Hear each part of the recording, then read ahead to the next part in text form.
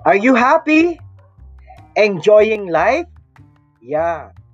Are you ready to be reminded on how to really, really, really enjoy life?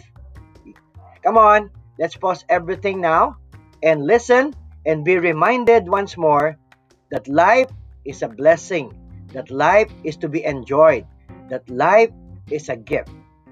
All right? So come on, let's listen now and be filled with that spirit.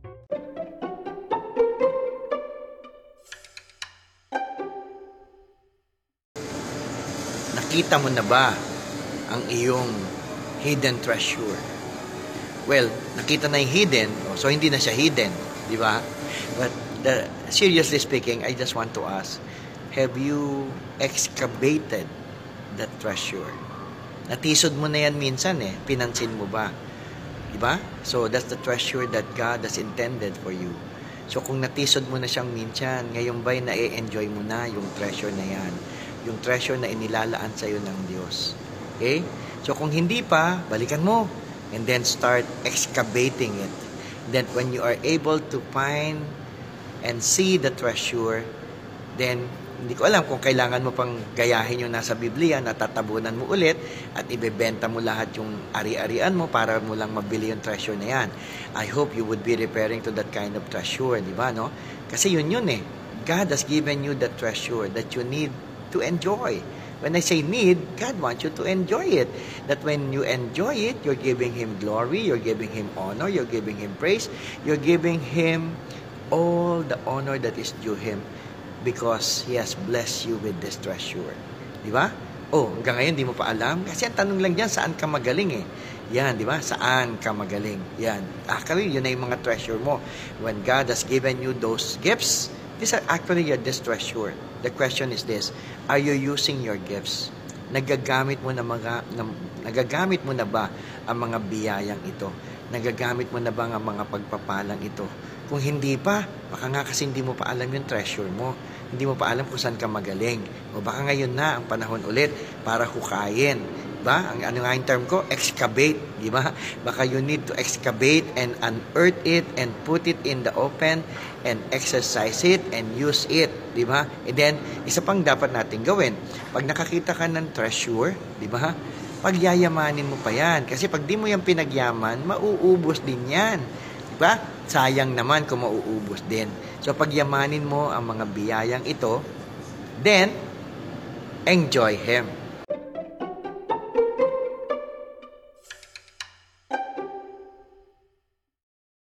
May pera ka ba? Well, bakit ko tinatanong ang pera? Yan, pag-usapan natin ang isang sensitive na bagay, palaging pinag-uusapan at palaging hinahangad at palaging pangangailangan. Yes, so ang tanong ko ulit, may pera ka ba? Bakit? Pera ba pag-uusapan natin? Yes, we're going to talk about money. Hi, this is Brother Eng. Enjoy your day. And today, we'll talk about money. I have 3 minutes to do that. I hope I can really talk about it. Yeah. Ito yung masarap pag-usapan dahil marami ang wala nito. Pero marami din ang marami nito. Nasaan ka? Nasa gitna tayo. Meron at wala. Minsan meron, minsan wala. Madalas wala. Yan, di ba? Buti pa daw ang pera may tao, pero ang tao walang pera. Yan ang pinag-uusapan natin. But you know what? Money is amoral. Money is not good nor bad. Money is good in the hands of good people, and money is bad in the hands of bad people. So let me ask you, I don't want to ask you if you have money or not. I want to ask you, are you a good person? Are you a good person? Yeah. Why? Well, simply because I believe God will multiply the money from the hands of the good person. Yes? Yes. And money is not bad.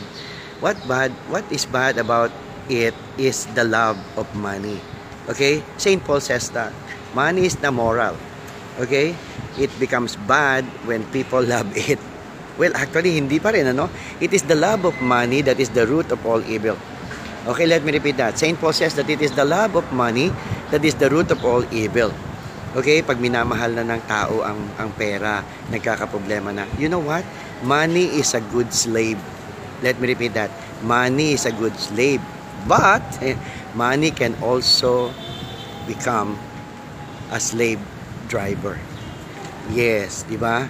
Alam nyo, kapag ganyan ang usapan, medyo we have to know ano ba ang ating hinahangad. Yan, papunta tayo in another topic sometime, di ba? Dadating yon. Pero ngayon, yung pera muna. O paano mo ba pinapahalagahan ng pera? Pinapahalagahan mo ba ang pera? Marami ka bang iniipon na pera? Baka saan mo ba ginagamit ang pera? Yan, di ba? Money is a tool to be used, to be blessed by God so that it can bless others. So, if you're a good person and you have money, I'm telling you this, be ready because God will use you and give you more. Yes, para mas sa maganda magamit ang pera. Di po ba?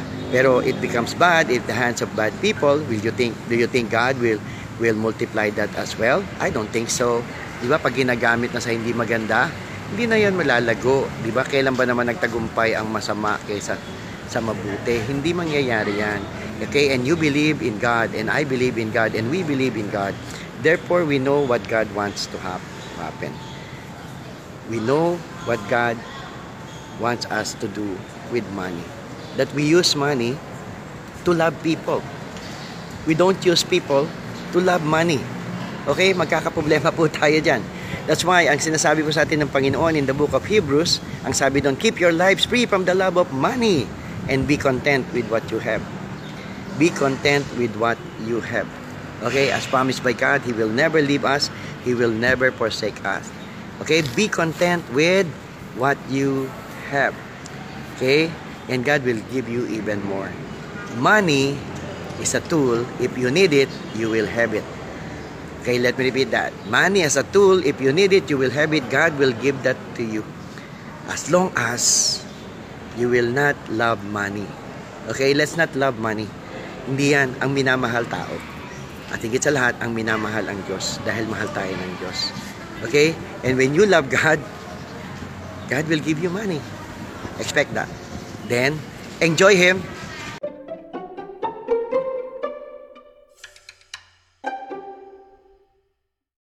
How zesty are you? You know, are you full of life? Are you living life to the fullest? Are you enjoying life? Or should I even ask, are you enjoying life? Enjoy. Yes, that's you know, bubbly, zesty, and lively. Are you living that life? Wow. Why? Or should I even ask, how? Ako, I can iyayabang ko. I am living as a life with zest. No, baka magkamali yung dinig mo ha. Unawain mo, zest. Ito ha, zest. Z-E-S-T. Yan. That's why I asked, how zesty are you? You know, living life to the full or enjoying life to the max. Ganon klase. Why? Because I know that God loves me. Oh, how about you? Yan, because I know God loves me and He's always with me. So I've got to enjoy life. Yes, because that's what God wants for me, di ba? Enjoy life to the max. I've got to be enjoying life as a gift from God. I've got to enjoy the blessings of God because God has given them to me to enjoy. Yes, and all things are blessings no matter how it comes. Everything is blessing. Do you agree with me? Everything is blessing because everything is grace. Yes, it's by the grace of God that we are to enjoy His blessings, His everything, the life that He has given us, the love that He has given us, the blessings and graces that He has given us, and He is giving us that gift. What is that gift? To enjoy, to be zesty. Yeah, can you say that with me? Zesty. Yeah, zesty. Yeah, that's a life being enjoyed. Ayan, sali ko syempre, di ba? Being enjoyed and live to the full. Yeah, as we conclude this series of our alphabet. Diba? Bukas, break muna tayo. Okay? So, keep living a life with zest. Yan. Tama ba yung pronunciation ko? Zest. Yeah. No. Just live your life to the max. Why? Because God is with you. And why? Because God loves you. So, for you to really enjoy the life that God has given you, love Him. Love Him because He loved you first. Okay? Good. Enjoy Him.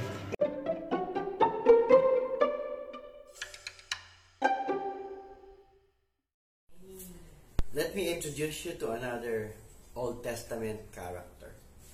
His name is Kish. Kish. Do you know him?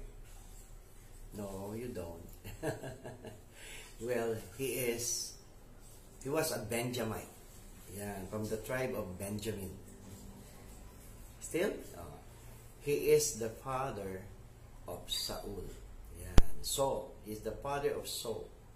Yes, the first king of Israel, Saul. Yan, ay anak ni Kish. So, anong ginawa ni Kish? Wala. Siya lang yung nagpalaki kay Saul. Yeah, kumbaga. And si Kish was also, in a sense, a prophet from the tribe of Benjamin. So, ganun. So, lumalabas, nung pinili siya ng Panginoon through the prophet Samuel, and then he was seen to be, na matipuno, maayos, etc. Ganun bale. And again, the Lord is looking at the heart. Remember that, ha? The Lord is looking at the heart. And in a way, when he was chosen, he was qualified indeed. Okay, I know where we're going at. We're going at on what happened to Saul afterwards. Okay, so anong relasyon doon ni Kish? Siya yung tatay di ba? Yun lagi natin sinasabi na kung ano ang puno, siya ang bunga. Yan. Tama ba? Papayag ba kayo doon? Kung ano ang puno, siya ang bunga. Dahil hindi na pwede mamunga ng bayabas ang papaya. So, ganun bale.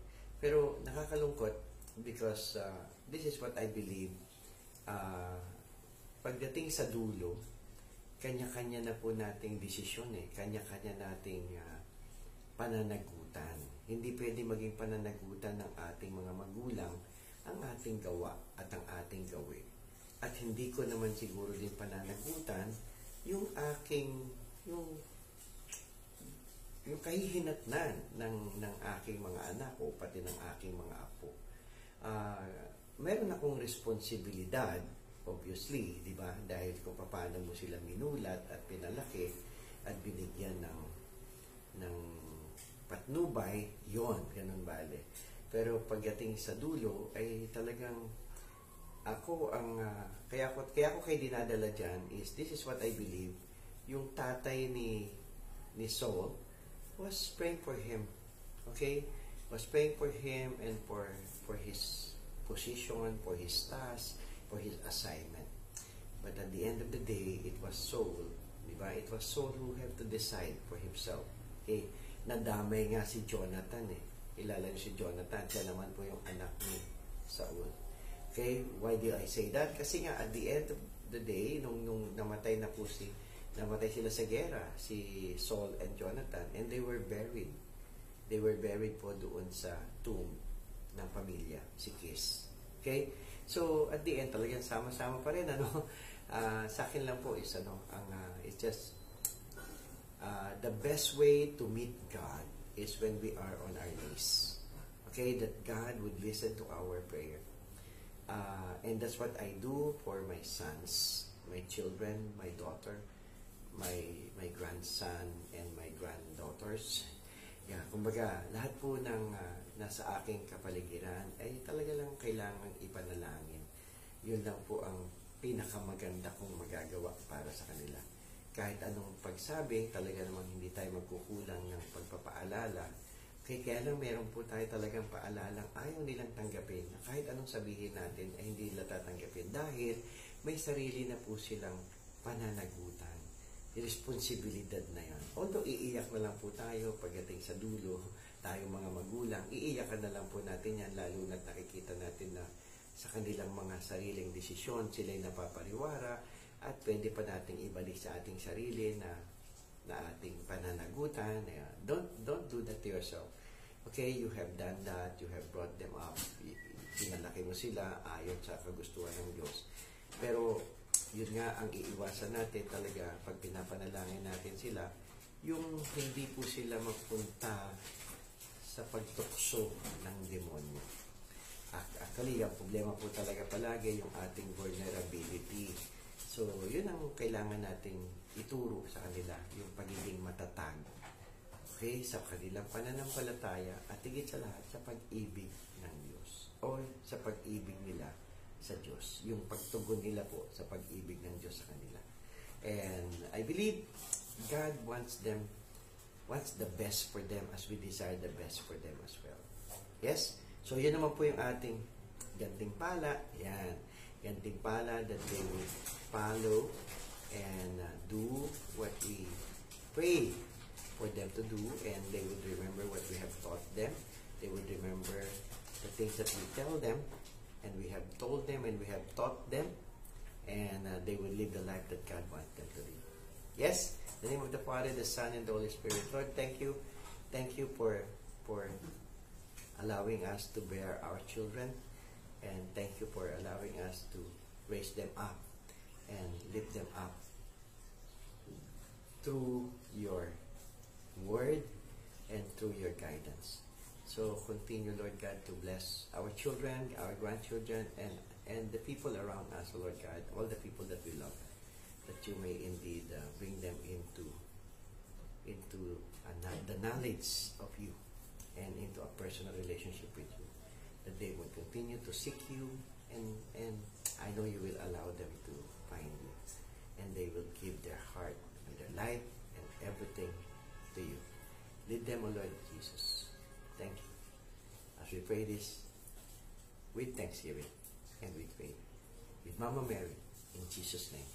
Amen, amen, and amen. Okay? So you've got responsibility from God. Enjoy Him.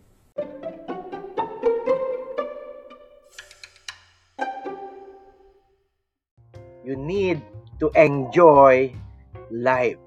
How? Enjoy Him and enjoy life. God bless!